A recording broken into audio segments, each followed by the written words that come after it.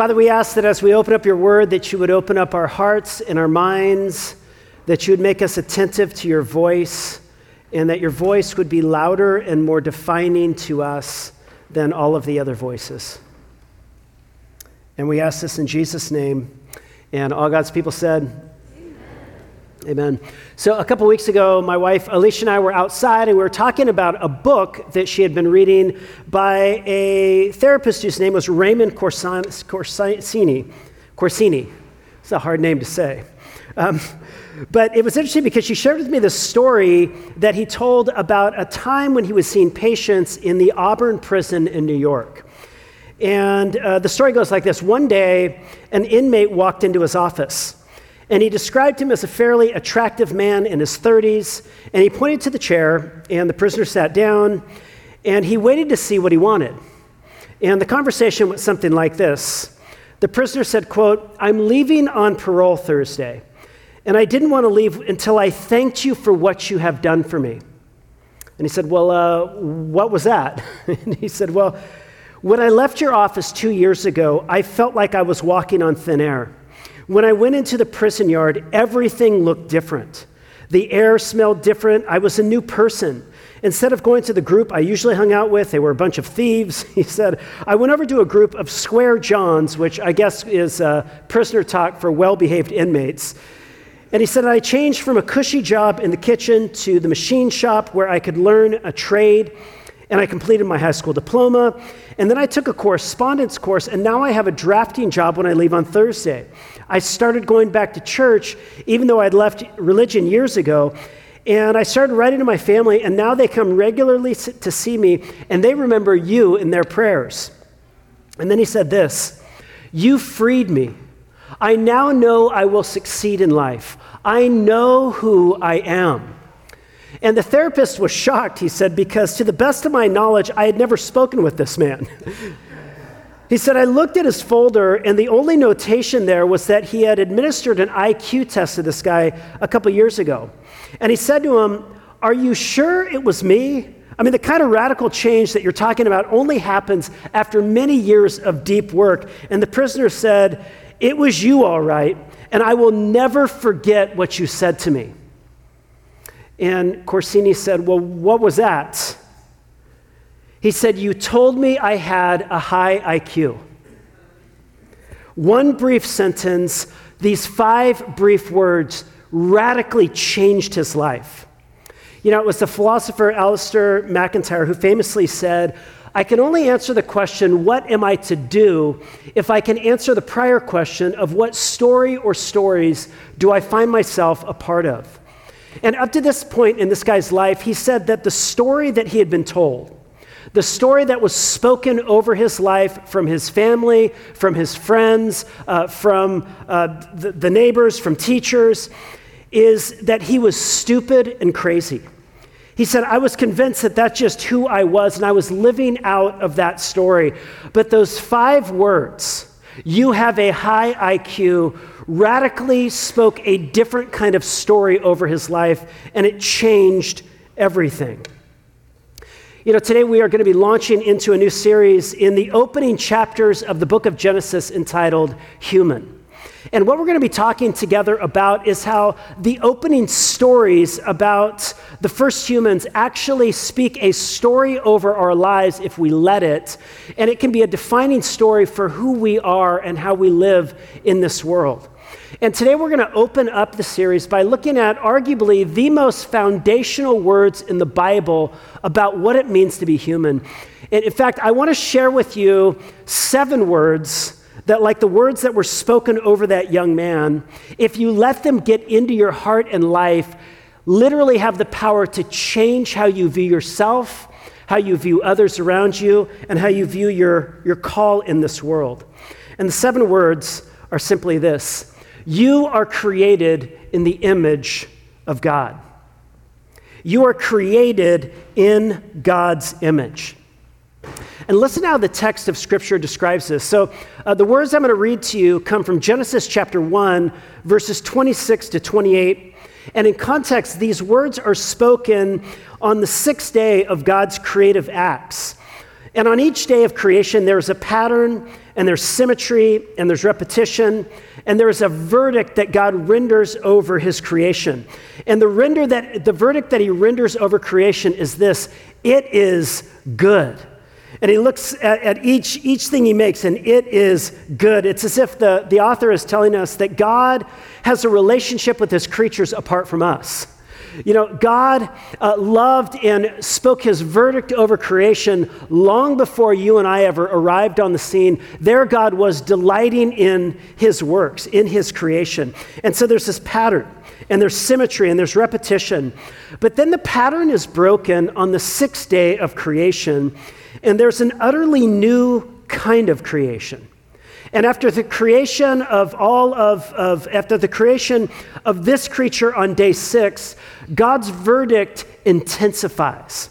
Up to this point, it is good, it is good, it is good. But then after this final creative act, God speaks this word: it is very good. And look at the text, look at what it says.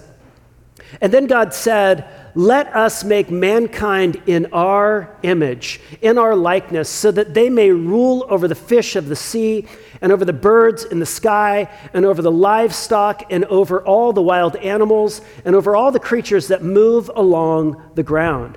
Then God said, "Let us make mankind in our image." Now, a couple observations. Notice he says, "Let us."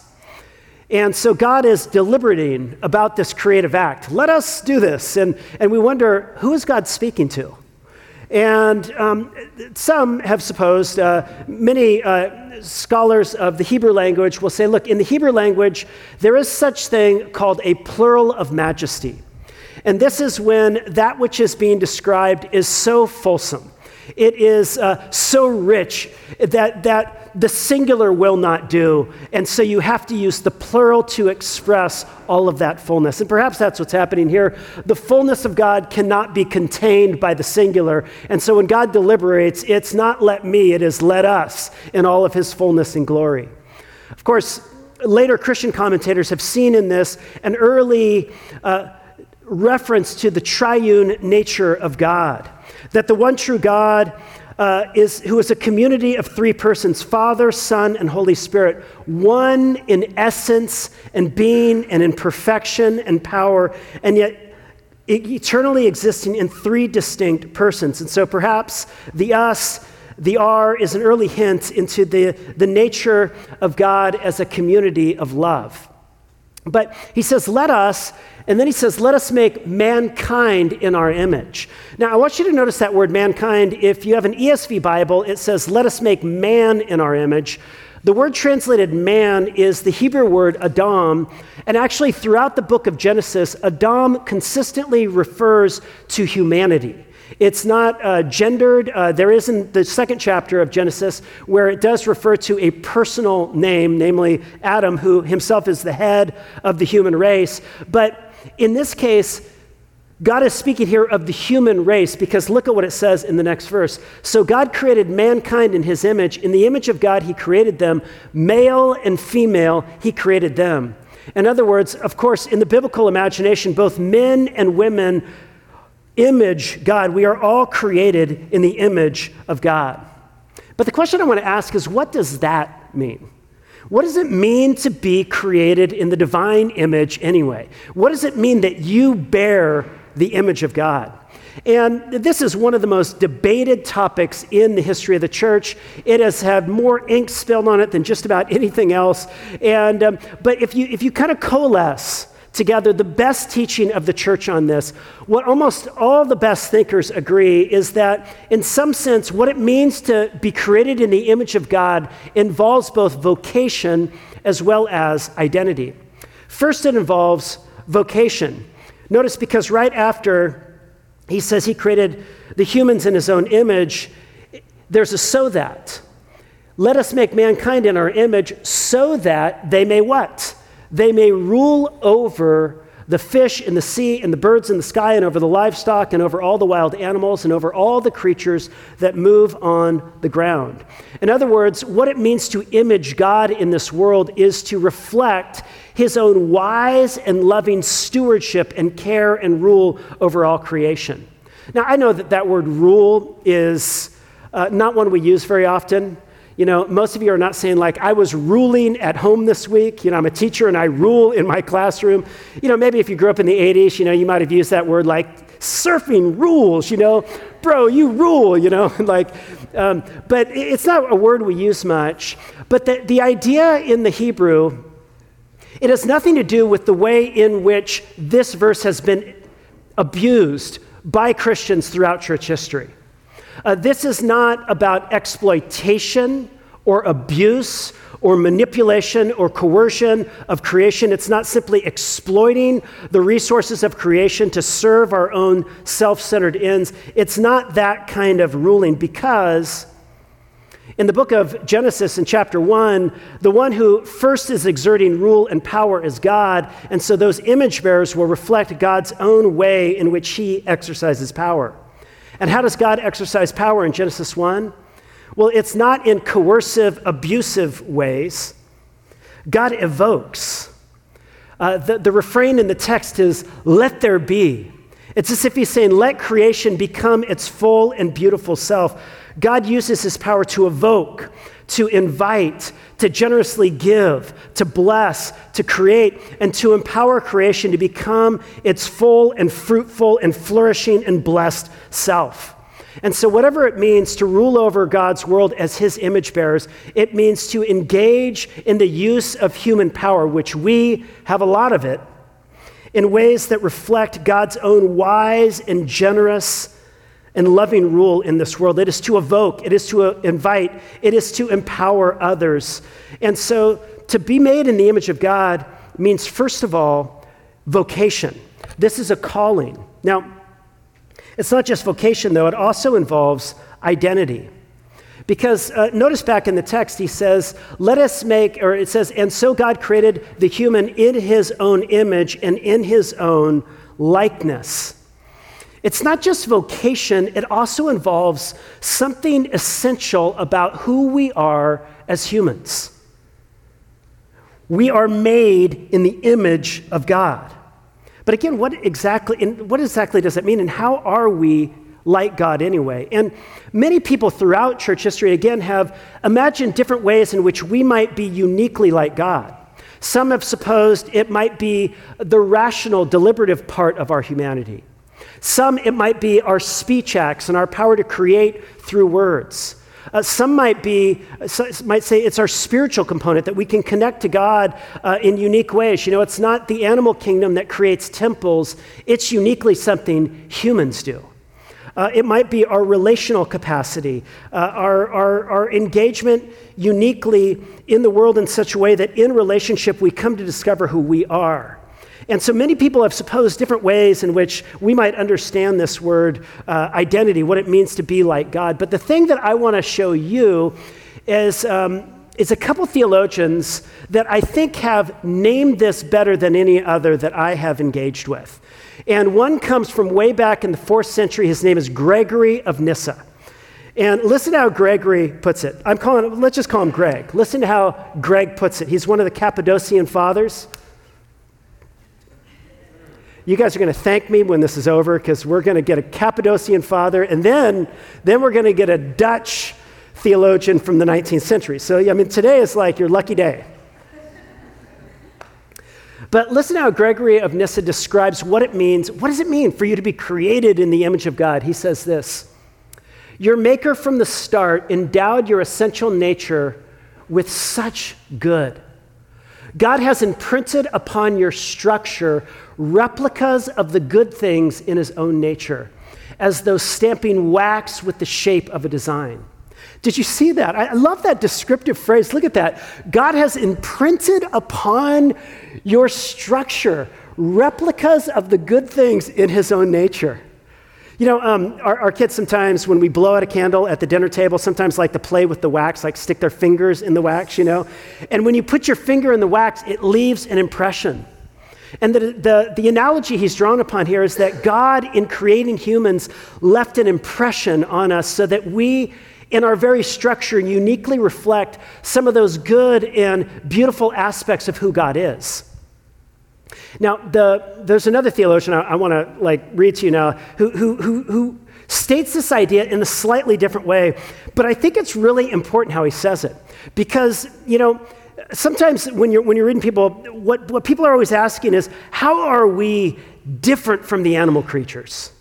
And if you could name how you are different from an animal, then you can maybe identify what it means to be created in the image of God. But what's interesting about this next theologian, his name is Herman Bavinck, which is just a great name. Herman Bavinck. Herman, are you up there? But yes, Herman, your namesake, brother. But he says something interesting. He says, consider the rest of creation. Leading up to this moment, when God creates the human creature, leading up to this moment, God has created so much beauty, and what has he named it? He has named it good. He has called it good, and it's good, and it's good. Who is the infinite ground and source of all that is good and true and beautiful but God? And what does that mean, except for all of creation, in some sense, is a stamp of God's own infinite beauty and goodness. There is so much beauty all around. And he puts it like this. He says, the entire world is a beautiful and lush revelation of God, a mirror of his attributes and perfections. Every creature, in its own way and degree, is the embodiment of a divine thought. I looked at my dog, Brutus, yesterday after I read that. I'm like, Brutus, the embodiment of a divine thought, It's like, dang, And he says, and of them, they display the footsteps or vestiges of God. In creation, God's virtues are on display. We can get a taste, we can get a vestige of the one who is infinite beauty and infinite goodness and infinite being within his own self. When you go on a hike or you're at the beach or you watch that sunset, you know what I'm talking about, don't you?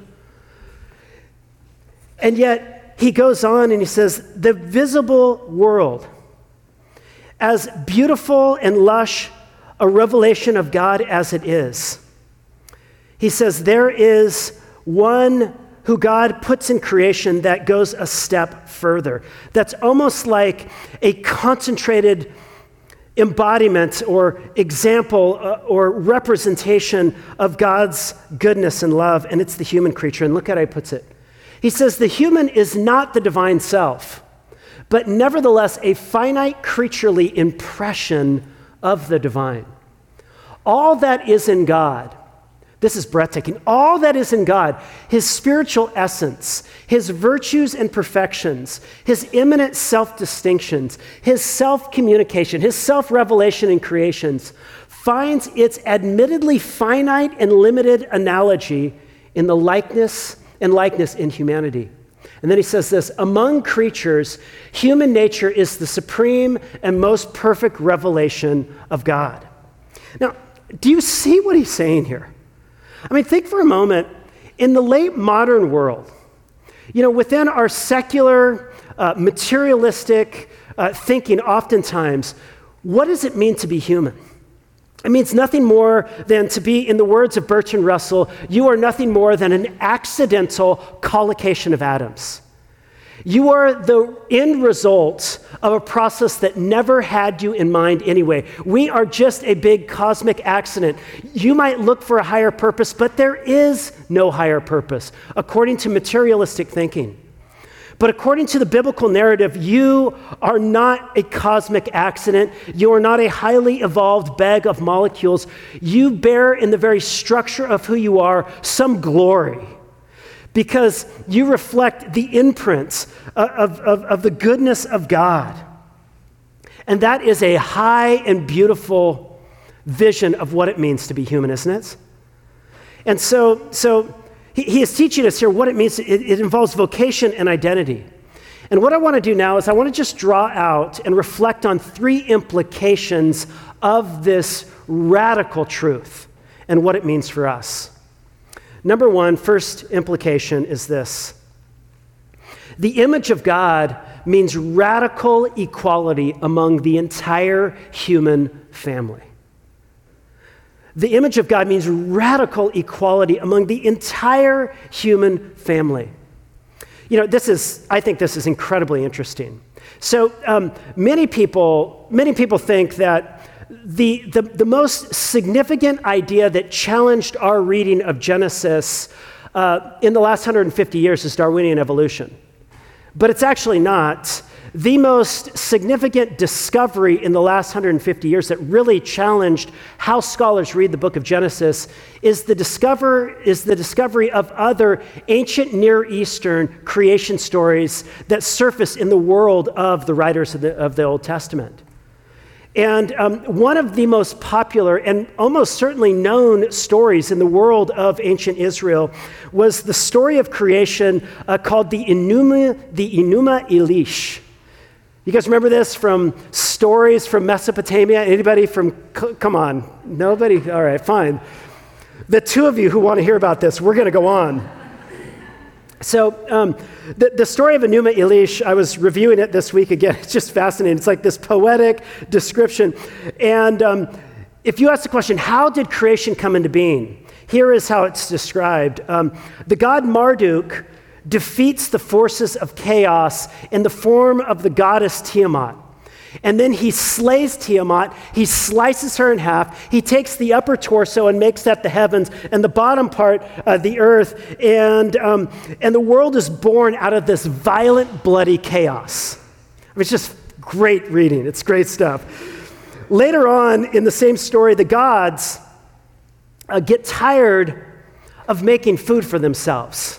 Which you can relate. You got to cook, you got to clean up after yourself. My goodness, somebody, call, Uber Eats or something, Like, they didn't have Uber Eats, so the gods, and they got tired of digging trenches too. They were digging, they were working, they were eating, and they were just like, we need to create someone that we can enslave, that can serve us, that can bring us food, that can service our needs. And so, they kill one of the gods. They slit his throat. They take some of his blood. They mingle it with clay, and then and they make humans.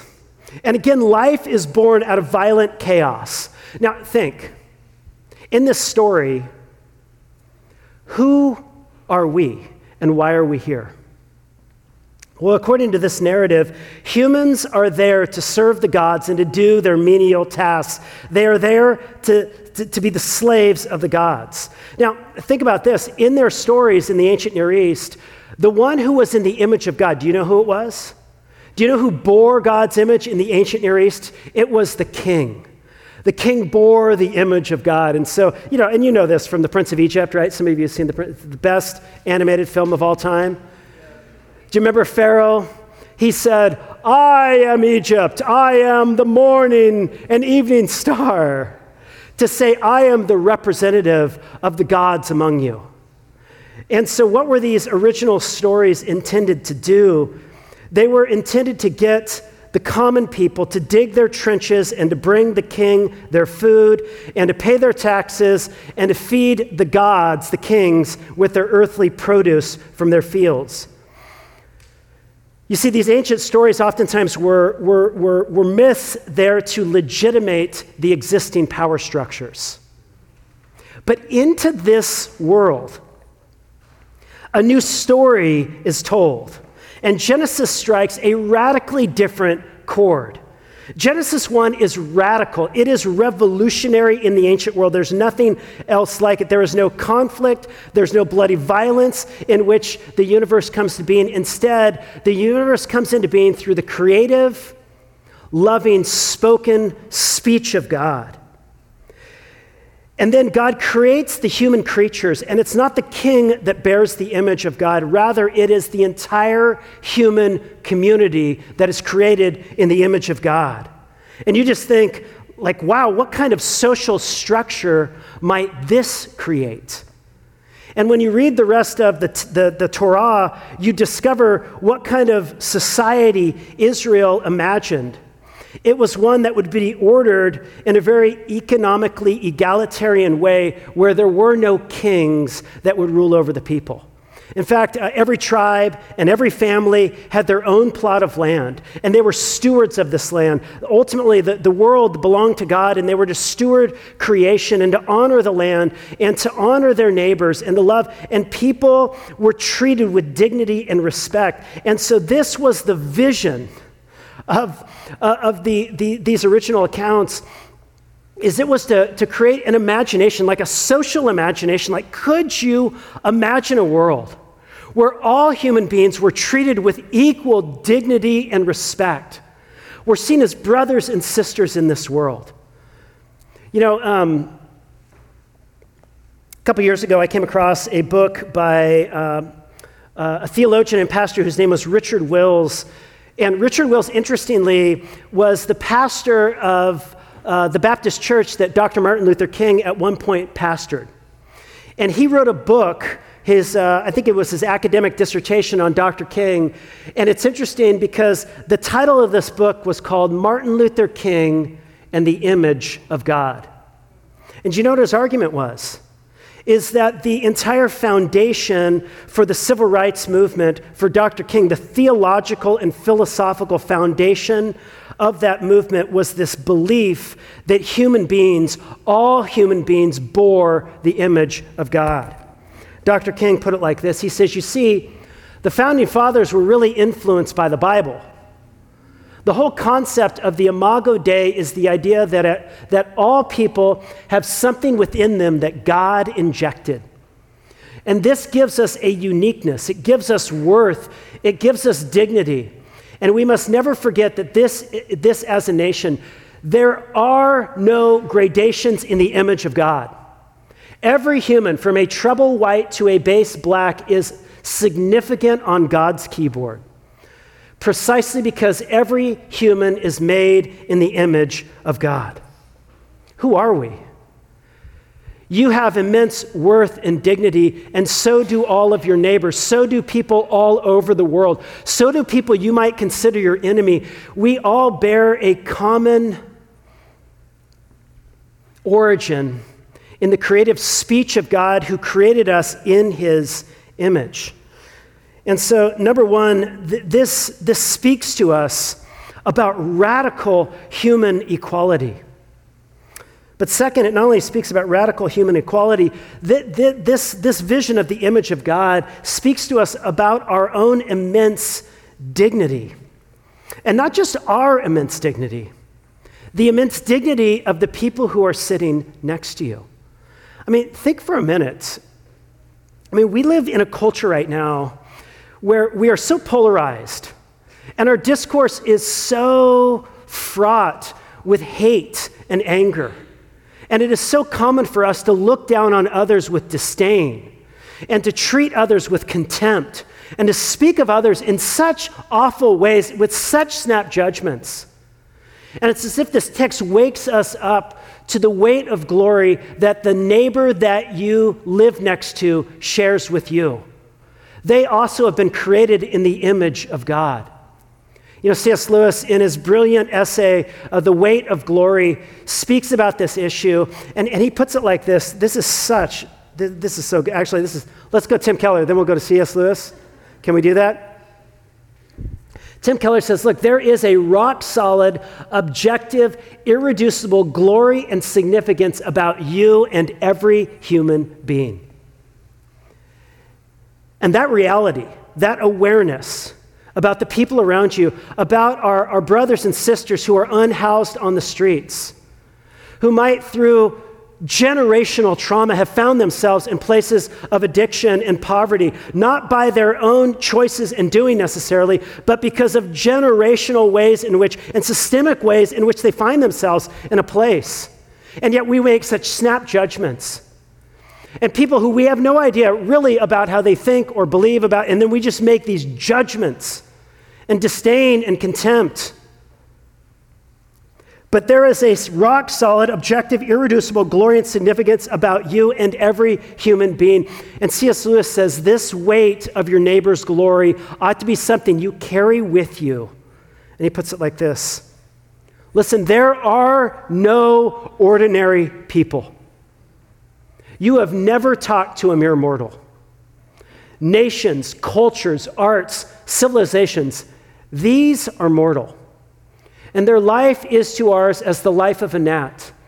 But it is immortals whom we joke with, work with, marry, snub, and exploit. This does not mean that we are to be perpetually solemn. We must play. But our merriment must be of that kind, and it is, in fact, the merriest kind, which exists between people who have, from the outset, taken each other seriously. No flippancy, no superiority, and no presumption. And this reality that all humans are created in the image of God informs ethics and how we think about ethical issues. Think about from the life of the unborn to all the way to the end to issues like euthanasia, to every kind of issue in between relating to how we treat undocumented workers or the people who are working on our factory farms or the way humans are treated all over the world. All of these issues need to be viewed through this biblical lens of the image of God.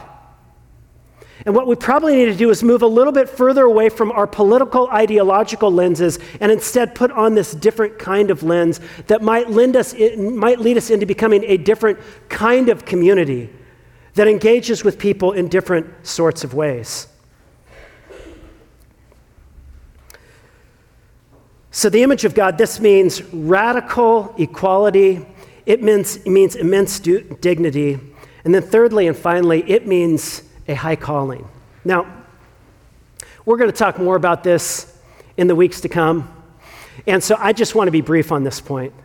We're going to talk more in the weeks to come about the implications this has for our work and for our care of creation and our engagement with other aspects of reality that God, the Creator, called into being. We're going to talk about that. But what I want to just point out is this. Listen, what does it actually mean? I mean, think about what it might mean to image something. The best illustration I've heard about this is a mirror. And did you ever have the experience as a child? I remember we used to go out in the back field across the street. There was a field back there, and we would go there, and we'd gather together a pile of leaves. And I remember trying to cook stuff in the back field. But I remember we used to try to light the fire with a mirror. You know, you'd take the sun and it would shine down and you'd shine it on there and you'd wait till it got intense and then it would start to smoke and then it would ignite. And one of the frames through which we can think about being created in the image of God is that we are to mirror the compassion and the love and the beauty of God into this world. We are to look up and behold the face of that infinite beauty and infinite goodness and infinite love. And then as we engage with God, then we shine the fire of his love and we bring warmth and we bring creativity and we bring goodness into every sphere where we enter when we engage as a true image bearer of God. And this, friends, is a high calling. Do you see the worth and the value you have? You know, so often we talk about how we need to trust in God, and of course, trust God. But have you ever considered how much God has entrusted you with?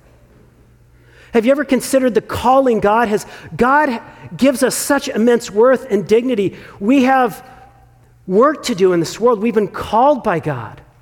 And some of us have maybe set our sights too low.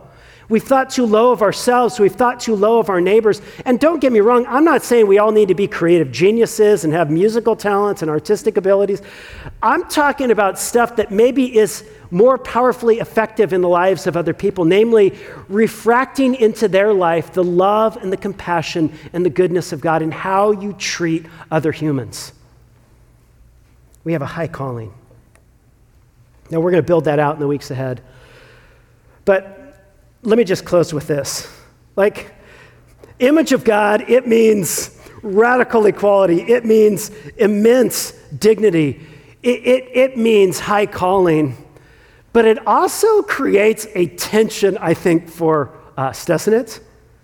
I mean, I don't know if this came to your mind in this sermon yet, but I was thinking as I was studying, I'm like, this is what it means to be human.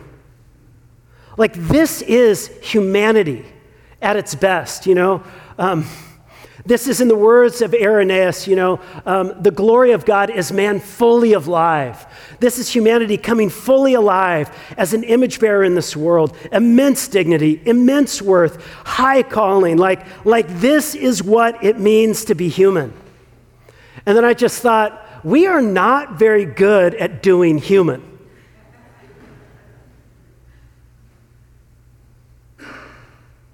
And what's happened? Or rather than mirroring the love and the glory and the beauty of the infinite God and fixing our hearts and our lives on God and orient ourselves around the God who made us and who placed us in this world and being accountable to him with our engagement in this world, instead of turning to this God and then reflecting his love into the world, we've turned to lesser gods. Our longing for power, and we've looked to that, and then we've gone out in the world and imaged that. We've longed for control or security or simply pleasure, or we've longed to dominate. And we look to other kinds of gods, and then we image that stuff out in the world, and it is ruining us. We have become dehumanized because we are no longer imaging God. We are not living into this calling. And we are stuck. You know, I was thinking about this image, and one of the observations I had when Ryan showed me this, he's like, hey, what do you think about this? I'm like, that looks like ransom letters. And I thought, that's right. You write a ransom note when you're stuck, and you name, I want freedom. I want to become human again. And we human creatures have been lost and stuck underneath the enslaving powers of sin and death and darkness. So that though glorious we are, though there is an inherent, a primal goodness in you, the thing that is most true about you actually is that you are created in the image of God. That is what is most true about us. And yet we have turned to lesser things and we become enslaved to darkness and trapped, and now we're stuck. But the good news of Christianity is that the God, the creator of all things, saw the ransom letter. And he entered into creation. And he took on our humanity. And God in Christ was the true image of God, the one who we never fully lived into being. Christ came in and lived the life that we couldn't live, and he died the death that we deserved to die, so that ultimately he might break the power of sin and death and darkness that keeps us humans trapped, so that he might set us free, so that we might know freedom and forgiveness and learn over the long course of our lives how to become human again. You know, some of you are new to Christianity. You're like, what's this whole thing about anyway? Listen, one of the things that this is at its base, we are learning how to become human again. You know, the goal of the Christian life is not to become more religious. If by religious you mean becoming a good religious person who goes to church and does all the religious things and becomes more and more self-righteous over the time and separated from other people. No, Christ has come so that the image of God might be restored in us, so that we might once again live into this calling to be imitators of God as dear beloved children, extending love and grace and forgiveness, imaging all that we've received from Christ back out into the world.